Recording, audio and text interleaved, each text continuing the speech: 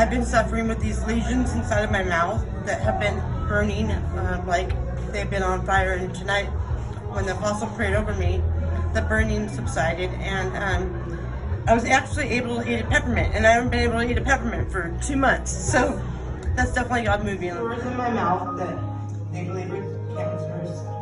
But first, some of them, they've been hurting for the last 2 months, and they haven't gone away. But right now, they don't hurt.